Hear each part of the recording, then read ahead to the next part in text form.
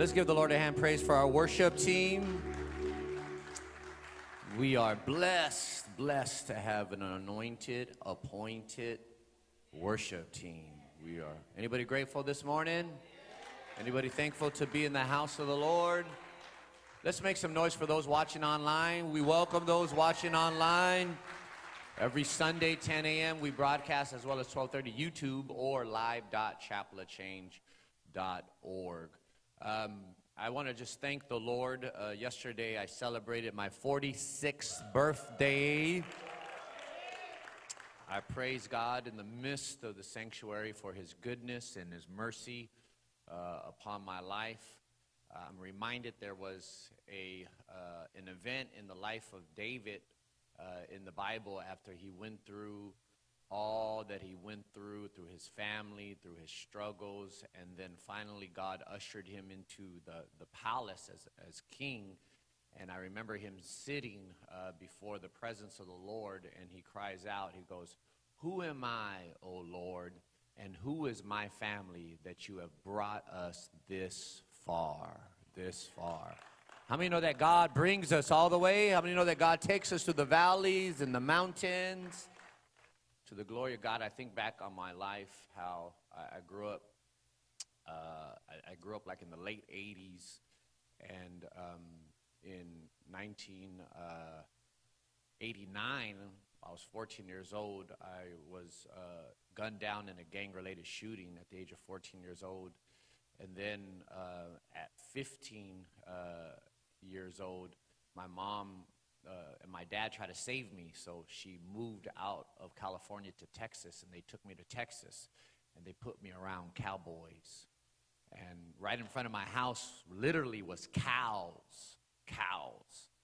And I turned 15 in Texas, and but I didn't last long. After I turned 16 in Texas, I got a car. And I bought my first car was a 1980 white Monte Carlo. Remember those cars back in the days? Back in the days, it was Monte Carlos and Regals and Buicks. Remember that back in the days? Y'all don't remember that, huh? Just by myself. So I had a 1980 white Monte Carlo with blue interior and a blue pinstripe. And I drove it all. I ran away. I actually ran away from home from Texas. And I came all the way back to Los Angeles. And whenever you run away from God, you can't not run for long, right? Cannot run for long. And ultimately, I got arrested. I turned 17 years old in Los Padrinos Juvenile Hall in Downey. And I remember that day, or that night, I was in my cell. And I was looking up into the stars, into the moon. I never forget, I was sitting on the window, 17 years old, facing a life sentence. Ultimately, I got sentenced to life. And then I turned 18 years old in the L.A. County Jail, in a one-man cell in the L.A. County Jail, 3,300 floor. I know all this, right? I know 3,300 floor in a one-man cell. And I was sharing with the church that to celebrate my 18th birthday, what I did was, my wife, who was my girlfriend back then, would visit me, and she would give me money. Hello, praise God for that. And I had a Snickers bar. And that's like gold when you're in the county jail. I know I'm teaching about the county jail. I shouldn't be doing that. But when you have a Snickers bar or soup, that is like gold. And so for my 18th birthday, I ripped out of my sheet a fishing line. They call it a fishing line. And I tied the Snickers around it, and I threw it out into the tier or the hallway because I knew everybody else was going to try to fish it. And I would pull it back. It was just strange type of fun when you're in darkness, just strange type of fun. My life was reduced to a Snicker bar. So I turned 18 years old in the L.A. County Jail. I turned 19 and 20 in Ontario Youth Prison. I turned 21 in Chino State Prison. I think I was in Palm Hall, which was the hole, when I turned 21. I remember because it was September 1996. That was the month Tupac died. I always remember. That's how I remember I was in the hole when Tupac died. Anybody remember when Tupac died? Come on, don't act like you've been saved for 30 years now. And I think it was 1996. And then I turned 21 in Chino. I turned 22 to 32. Initially, I got sent to Ironwood State Prison for a year, but then I turned 22 to 32 in the desert in Chuckawalla Valley State Prison. 22 to 32. That's a decade. I was in prison all my 20s. All my 20s, half my teens. Every now and then, like, I think about that. And because of the grace of God upon my life, I just thank God that I didn't lose my mind. I thank God. I thank God that I didn't lose my mind. And so 22 to 32 in Chuckawalla Valley State Prison, which is the desert, is Blythe. It's on the borderline. God had me in the desert. I call it 3 cities down from hell. And we didn't even have air conditioning. They had what you call swamp coolers, which meant nothing. Because when it's 120-degree weather, swamp coolers don't mean nothing.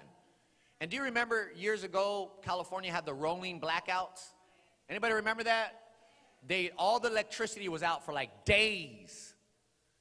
And let me tell you something. I used to sleep, I'm telling you, giving you too much information, but listen, this is the reason why I praise God. I used to sleep by a wall, a concrete wall, that the sun beamed down, the desert sun beamed down on it all day long. And there was inches between the wall and me. And this little old fan, I had a little old fan. It was my saving grace. But the Lord delivered me. I said, the Lord delivered me. And from 32 to 46, I've been with my family celebrating my birthday, and yesterday I was at church praising the Lord. And so when I say like David said, oh God, who am I? And who is my family that you have brought us this far? I mean that with all my heart. Someone give the Lord a hand praise. Let's turn in our Bibles to Galatians chapter 4. Verses 19, Galatians chapter 4, verses 19. As you know, we are teaching and preaching about prayer all month long. And we have a prayer gathering, regional prayer gathering coming up this Saturday where you're invited to participate, to learn. We're going to have pastors and leaders from all across Southern California converge upon our campus here. And from 9 a.m. to about 12, we're going to teach and preach on prayer, and we're going to demonstrate it as well. So make sure you register online and you participate, because it's going to be a meaningful time in the Lord. Galatians chapter 4, verses 19 is our springboard for this month of October. And let me read it like this. It says, my little children, of whom I travail in birth again until Christ be formed in you. I want to read that again. My little children, of whom I travail. Someone say travail. I travail. Now remember, you learned last week that in that word travail includes the idea of prayer. We learned that last week, how Paul travailed in prayer for them. If you didn't hear the message last week, go to YouTube, Chapel Chase TV, catch up with what we're learning. Because we are all about learning and growing and going for the Lord. And that word travail includes the idea of prayer. There's this idea that the Bible knows of travailing prayer. Someone say travailing prayer. And we learned that travailing prayer in the Bible is burden prayer. We learned that. I'm just doing a little review. Travailing prayer is burden prayer. It's when you take on the burden of God for something. You know, God wants your spouse saved more than you want him or her saved. Did you know that? God wants your spouse fully serving the Lord more than you want your spouse fully serving the Lord. And when you take on that burden in prayer, that's called travailing prayer. We learned last week that travailing prayer is also persistent prayer. Persistent prayer. It's prayer that never gives up. Persistent prayer. Prayer that never gives up. Charles Finney said, keep up a constant argument with God for all that you need. Jesus taught a parable that men should pray and never give up. Travailing prayer is burden prayer. It's persistent prayer. But then we also learned last week, just doing a little review, that travailing prayer is heated prayer. It's heated prayer. We're challenging the church to turn up the temperature of prayer in your life. That's why we launch the prayer stations all month long. You got options. There's some on Zoom. There's some on person. There's some just for sisters. There's some just for brothers. You know God loves you when he gives you options. We need to turn up the heat in prayer. Put the fire in the prayer or put the prayer in the fire.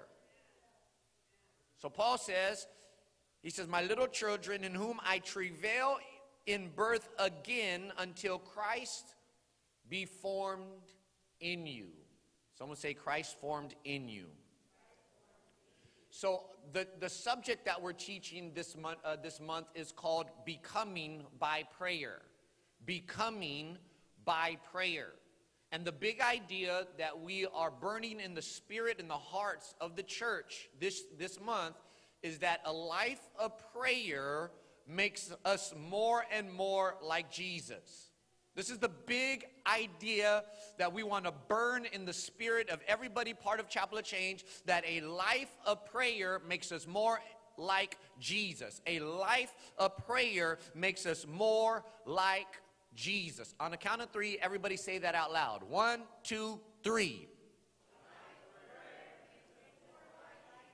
Again. One more time. So we opened up in Galatians 4:19, and here Apostle Paul writes this letter because he's kind of frustrated with the believers that are a part of these churches because they are not as mature as they should be. He writes this letter, and in part you kind of feel his frustration because they are not spiritually developed as they should be. They are still wrestling with elementary stuff. They are still wrestling with elementary stuff. They are trying to change the inside, or I should say they're trying to change the outside without changing the inside. That was the dilemma that was going on in these churches at this time. They were trying to change the outside without changing the inside. And Paul writes this verse in Galatians 4:19 to gives us insight into the aim of prayer. He gives us insight into the aim of prayer. And through this verse, we learn that prayer's aim is to become more like Jesus. Prayer's aim is to become more like Jesus. That's what he means when he says, I travail in birth again until Christ be formed in you. A prayer's aim is to become more and more and more like Jesus. Is anybody following along? Paul's plea for the believers that Christ would be formed in them. That was his plea, that Christ be formed in them. And he teaches us that God has chosen prayer to form Christ in each and every believer. That Jesus, God, has chosen prayer as the means to form Christ in us. So we're learning that prayer is not about getting, but about becoming. We're learning that prayer is not just about talking, it's about becoming. Prayer is not just about getting, Lord, give me this, Lord, do this for me. That's a benefit of prayer, but prayer is not about getting, it's about becoming. And prayer is not just about talking either, it's about becoming. I had a conversation with a brother a couple weeks ago. I told him we're going to pray for an hour. I'm leading prayer on Wednesday nights at our Carson campus from 7:15 to about 8:15. I said, we're praying for an hour. And the brother responded by saying, man, what are you going to say for an hour? what are you going to say? And he responded by saying, man, what could I say for a whole hour? And I responded to that, brother, you missed the mark of prayer, because prayer is not about talking. Prayer is about becoming. I'm not a Christian so that God can bless me. I'm not a Christian so that God can give me the life that I want. I'm a Christian so that God can change me. Is anybody picking up what I'm putting down? I'm not a Christian so that God can bless me. I'm a Christian so that God can change me. I'm not a Christian just so I can get the life that I want and everything that I want. No, I am a Christian so that God can form Jesus inside of me. I'm not even a Christian just so I can get to heaven. No, I'm a Christian so that God could get heaven down to me right here, right now. If all you're doing is waiting to get to heaven, you're going to live a miserable life. So prayer is the means by which Jesus is formed in us. And today, we are going to deal specifically with becoming loving. Becoming loving. And I'm going to share or teach you some aspects of love that are going to be hard to understand at first. When I was preparing for this message, I decided in my heart I didn't want to just come up here and tell you the basic things about love, that you ought to be patient, you ought to be kind, you ought to be forgiving. We will deal with that. Those are important things. In fact, I believe we're going to deal with forgiveness next week. But I said, Lord, I want to teach them the foundation of love. I want to teach them how to love.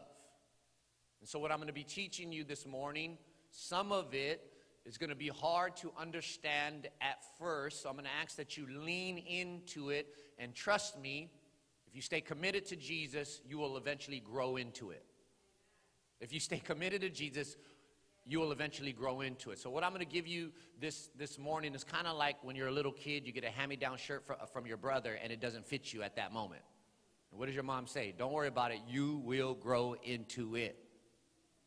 So lean into what we're going to study this morning, and we're going to start off with this definition of love that we gathered from a professor by the name of Dallas Willard. And I think it's a good definition. He says, love is a genuine inner readiness and inner longing to secure the good of others. Love is a genuine inner readiness and inner longing to secure the good of others. Notice in that definition of love, we do not start off with the outward expression of love, which is, i.e., securing the good of others, but we start off with the inner being of love, which is the inner readiness and inner longing. That's key. Because if you just try to put on Christianity or the works of Christianity, eventually you'll grow frustrated and give up. I said eventually you'll grow frustrated and give up. If you don't allow God to change you from the inside first, and you just try to mimic this, and you just try to do it out of willpower, and because a preacher told you to do it, you will get frustrated and eventually give up and get mad at God. There's something on the inside that must take place first. So love is an inner, genuine inner readiness and inner longing to secure the good of others. The first thing that I want us to do is turn to 1 John chapter 4, verse 8. 1 John chapter 4, verse 8. I'm going to attempt this morning to stuff you with the Word of God. I said I'm going to attempt to stuff you with the Word of God. Thanksgiving has come early. 1 John chapter 4, verse 8. This is the Apostle John writing, who is called the Apostle of Love and is referred to as the best friend of Jesus. He is the one that had the capacity to love so much that when Jesus was on the cross, he told him to take care of his mama. This is the one that wrote this by the unction of the Holy Spirit. And in 1 John chapter 4, verse 8, he says, whoever does not love does not know God, because, get this, here's the phrase, God is love. God is love. So we gather from that scripture, here it is, here's the main point, that love is the nature of God. Love is the nature of God. The apostle writes that God is love. And in case you're kind of hard-headed like me, he says it again in 1 John chapter 4, verse 16. He says, and we know and rely on the love of God for us, for God is love. He says it twice. He says it twice. Just in case you didn't get it the first time, he gives it to you again. God is love. What does that teach us? Love is the nature of God. What does that mean? Well, any discussion about true love must first begin with God. Are you picking up what I'm putting down? God is love means any discussion about the nature, any discussion about how love works must first begin with God. That means you don't go to Keith Sweat. Can we talk like family? That means you don't go to Beyonce. That means you don't go to Usher to get your definition of love. Hello, somebody. You want to know what love is, you don't even go to Tina Turner. Hello, somebody. You want to have a discussion on love, what real love is, you first go to the one who is defined by love. That is the Lord God Almighty. Are you sipping what I'm pouring this morning? God is love means love is God's identity.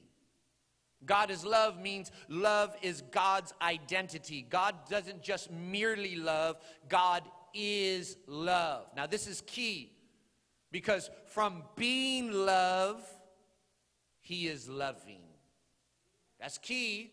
From being love, he is loving. God is love means love is God's identity. Now this explains how God can love us when we don't love him. This explains how God can be faithful to us when we are not even faithful to him. 2 Timothy 2:13 says, if we are faithless, he remains faithful, for he cannot disown himself. Can't do it. Cannot be loveless because he is love. And love is not some action that God conjures up. No, love is him giving himself away. God is love means his love for us or for you is not based on you, but based on him. I said God is love means his love for you is not based on you, but on him. God's love is not based on your goodness, but on his goodness.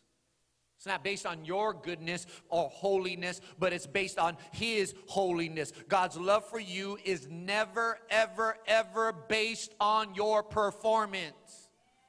It's never based on your performance. God does not validate how the world validates. The world validates based on what you can contribute. The world validates based on your worth. But God does not validate based on how the world validates. He validates you based on him. If you get this, it will free you to love. If you get this, it will free you to be you. If you get this, it'll free us from trying to earn God's love. If you get this, it'll free you from the spirit of religion that tries to work harder and harder and harder for acceptance.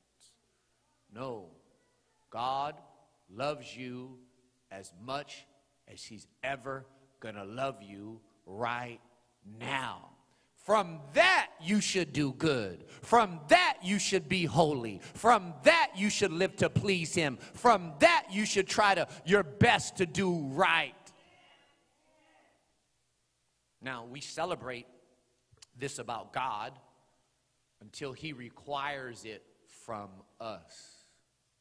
We celebrate this type of love that God gives us, and we praise the Lord for it, and we get excited for this type of love that God gives to us, until we realize that God requires us to give that same type of love to someone else. I knew I was going to get a lot of amens off of that one right there, but I come to help you. We are called to love as God loves. We are called to love as God loves. That's what Jesus commands us in John chapter 15, verse 12. He says, "This is my commandment, that you love one another as I have loved you." For many years, I misinterpreted that verse, and I thought it meant you are to love others because I loved you. And that's a true statement, but that's not what Jesus says right here. Jesus says you are to love people as I love you, or in the way, in the manner that I love you. And so we need to understand that God calls us, and by virtue of his call, he empowers us to love as he loves. He empowers us to love as he loves. The same love that God gives you, he wants you to give to somebody else.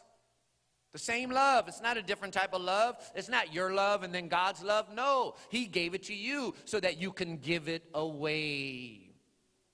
And it's not an option either. It's not a suggestion. It's a command from Jesus himself. And he doesn't just tell us one time. He tells us a couple times, because he knows there are some knuckleheads amongst us that will try to avoid this command. So he says it again in John chapter 13, verse 34. He says, "Now I'm giving you a new commandment. Love each other just as I have loved you. You should love each other." It's a command, not a suggestion. You can't vote on it. You can't debate on it. If you are a follower of Jesus Christ, you must love everybody. And here's the standard.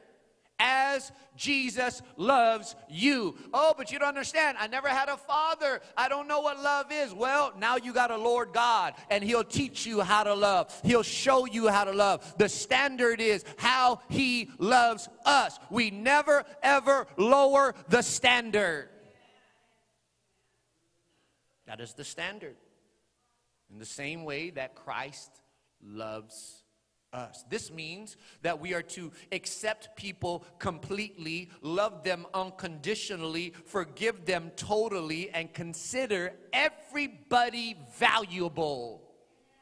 Everybody valuable. Now,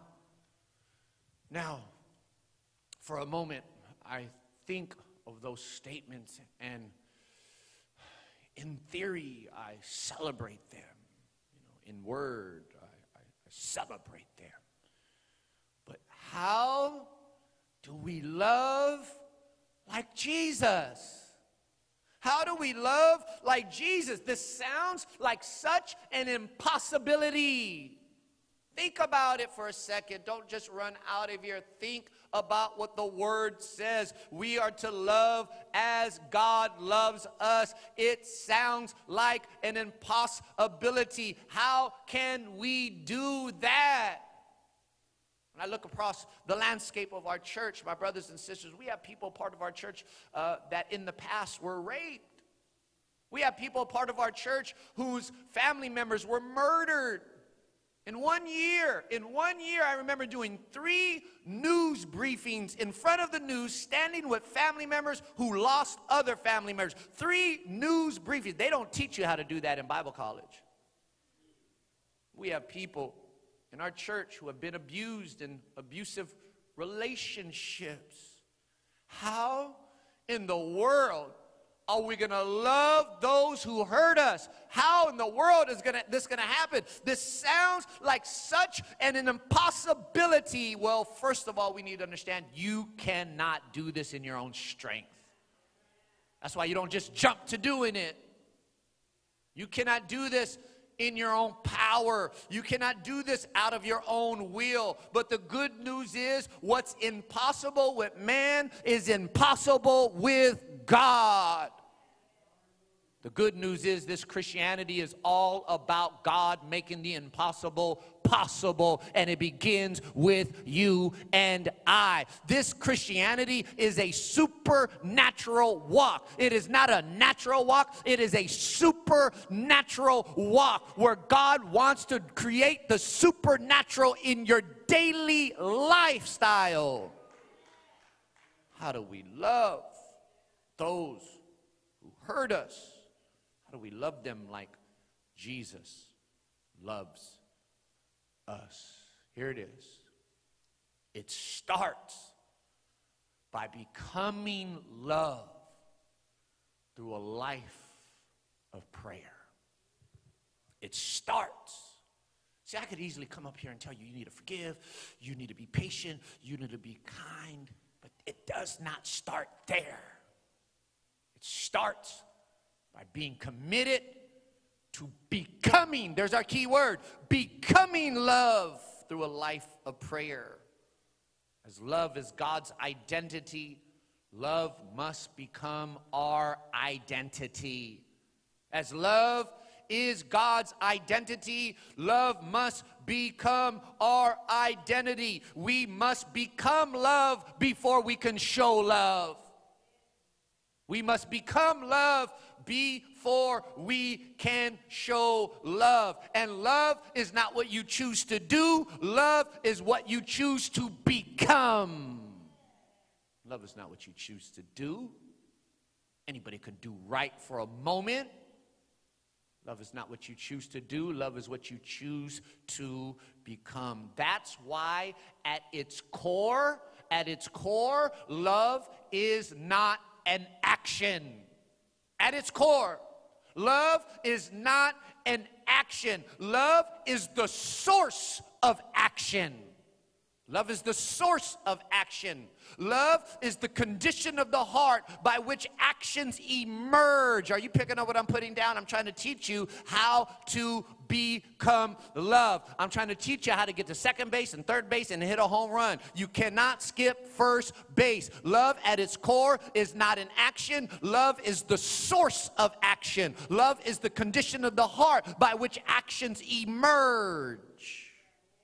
See, God always starts from the inside out. He always starts from the inside out. Here it is. I'm going to take you deeper. Here it is. I do not focus on the action it takes to love difficult people. I focus on becoming love. Here it is. Listen, you're looking at somebody who has hugged the person who has killed my brother. You are looking at somebody who, the person who tried to kill me and my other brother goes to our church. And I serve, we worship together. So what I'm telling you right now, I'm not just telling you in theory. I'm telling you how to work it out in your life so that you could have freedom and not be in bondage all your life to hatred and anger. I'm not telling you just a theory. By the grace of God, we have lived this out. I don't focus on the action it takes to love difficult people. I focus on becoming love. Because we're not merely called to love, we are called to become love. That's transformation. That's transformation. So I don't go to my enemy and try to love them. No. I go to my enemy as a loving person, and the love spills out over them organically. I'm going to say that again. I don't go to my enemy and just try. I got to try to forgive them. I got to try to love them. No. I focus on becoming love, becoming a loving person. And then when I meet my enemy, it spills out over them. Many of you know that a couple years ago, I met Donald, who killed my older brother. At around 1982, Donald shot my older brother in the head and killed him. And we didn't know, I didn't know Donald personally, but my family grew up hating Donald because of what he did. I want to show this picture, if I have it, of what he did by killing my brother. We grew up hating Donald, and that's kind of like the environment that I kind of grew up in. In fact, I remember years after Donald killed my brother, one of my relatives accidentally bumped into Donald and tried to kill him by stabbing him in the neck. And when they took Donald to the hospital, Donald thought he was going to die. He tells me this later. And from that deathbed, Donald cries out to God for salvation. He actually got saved because one of my relatives tried to kill him. And so Donald, we meet years ago, and I didn't wait until I met him to try to love him. I didn't wait until I met him to try to love him. No. Through prayer and obedience over a long period of time, I became a loving person. Are you picking up what I'm putting down? Through prayer and obedience over a long period of time, I became a loving person. And by the time I met Donald, I had no choice but to be true to myself. Had no choice but to be true to myself. And at that time, I was a loving person. Not only did I forgive him and hug him, but I took the brother out to dinner and paid for his dinner too, because God loves us extravagantly. That's how God loves. He loves the unlovable because he's true to himself. He loves the unlovable because he's true to himself. And that's the only way we're going to love the unlovable, is by, through prayer, becoming love and then staying true to who you are. So we need to become love. We need to become agents of love. If you do not realize it already, you have the love of the Father inside of you if you're a born-again believer. It's there. You got to develop it. And we grow in love through prayer. We grow in love through prayer. That's what Philippians 1:9 says. Philippians 1:9 says, and this is my prayer, that your love may abound more and more. And this is my prayer, that your love may abound more and more. Look at the connection. There's a connection between prayer and the expansion of your love. He says in Philippians 1:9, this is my prayer, that your love may abound more and more. There's a connection between prayer and growing in love more and more. See, in prayer, my brothers and sisters, God forms us. In prayer, God shapes us. In prayer, God chisels us. In prayer, God molds us. And the longer you spend in prayer, the more time you give God to form you and to shape you and to mold you. And the less time you spend in prayer, the less time you give God to form you. That's one of the reasons why we have these prayer stations. That's one of the reasons why we launch 30 prayer stations in the week. This is a transformation pod in which you enter into and allow God to move you from faith to faith, glory to glory. See, we become loving by abiding in the presence of the one who is love. We become loving by abiding in the presence of the one who is love. That's what Jesus taught in John 15:5. He says, he who abides in me and I in him will bear much fruit. That's what he taught, John 15:5. He who abides in me and I in them will bear much fruit. That word abide means to hang out. Means to hang out. If you hang out in a flower shop, you will eventually start smelling like flowers. If you hang out in a perfume shop, you will eventually start smelling like perfume. If you hang out in a weed shop, hello, somebody. I remember one time we had a security guard working for the church, and he was coming to church smelling like weed. I said, man, that brother can't be smoking weed working for the church. And I had one of the leaders kind of talk to him, and he said, no, I'm not smoking weed. It's just I worked at a weed shop. How many know your environment affects how you look and how you smell? And God says, I am love. If you're not smelling like love, that means you haven't been hanging out at my shop. If you're a loveless Christian, that means you've been going to the wrong shop, because prayer is the shop of God that transforms you from the inside out and incidentally makes you smell a little bit better. And as God loves because of Him, we love because of God. And as God loves because of Him, we love because of God. In 1 John 4:7, it says, "Dear friends, let us love one another, for love comes from God. Everyone who loves has been born of God," get this, "and knows God." Everyone who loves knows God. So as God loves because of Himself, He loves us because of Himself, we love others because of God. We love because we know God. We love because God has been loving to us. We love because God has been merciful to us. We love because God has been good to us. We love because God has first loved us. This takes my eyes off of the difficult person and puts it back on God Himself.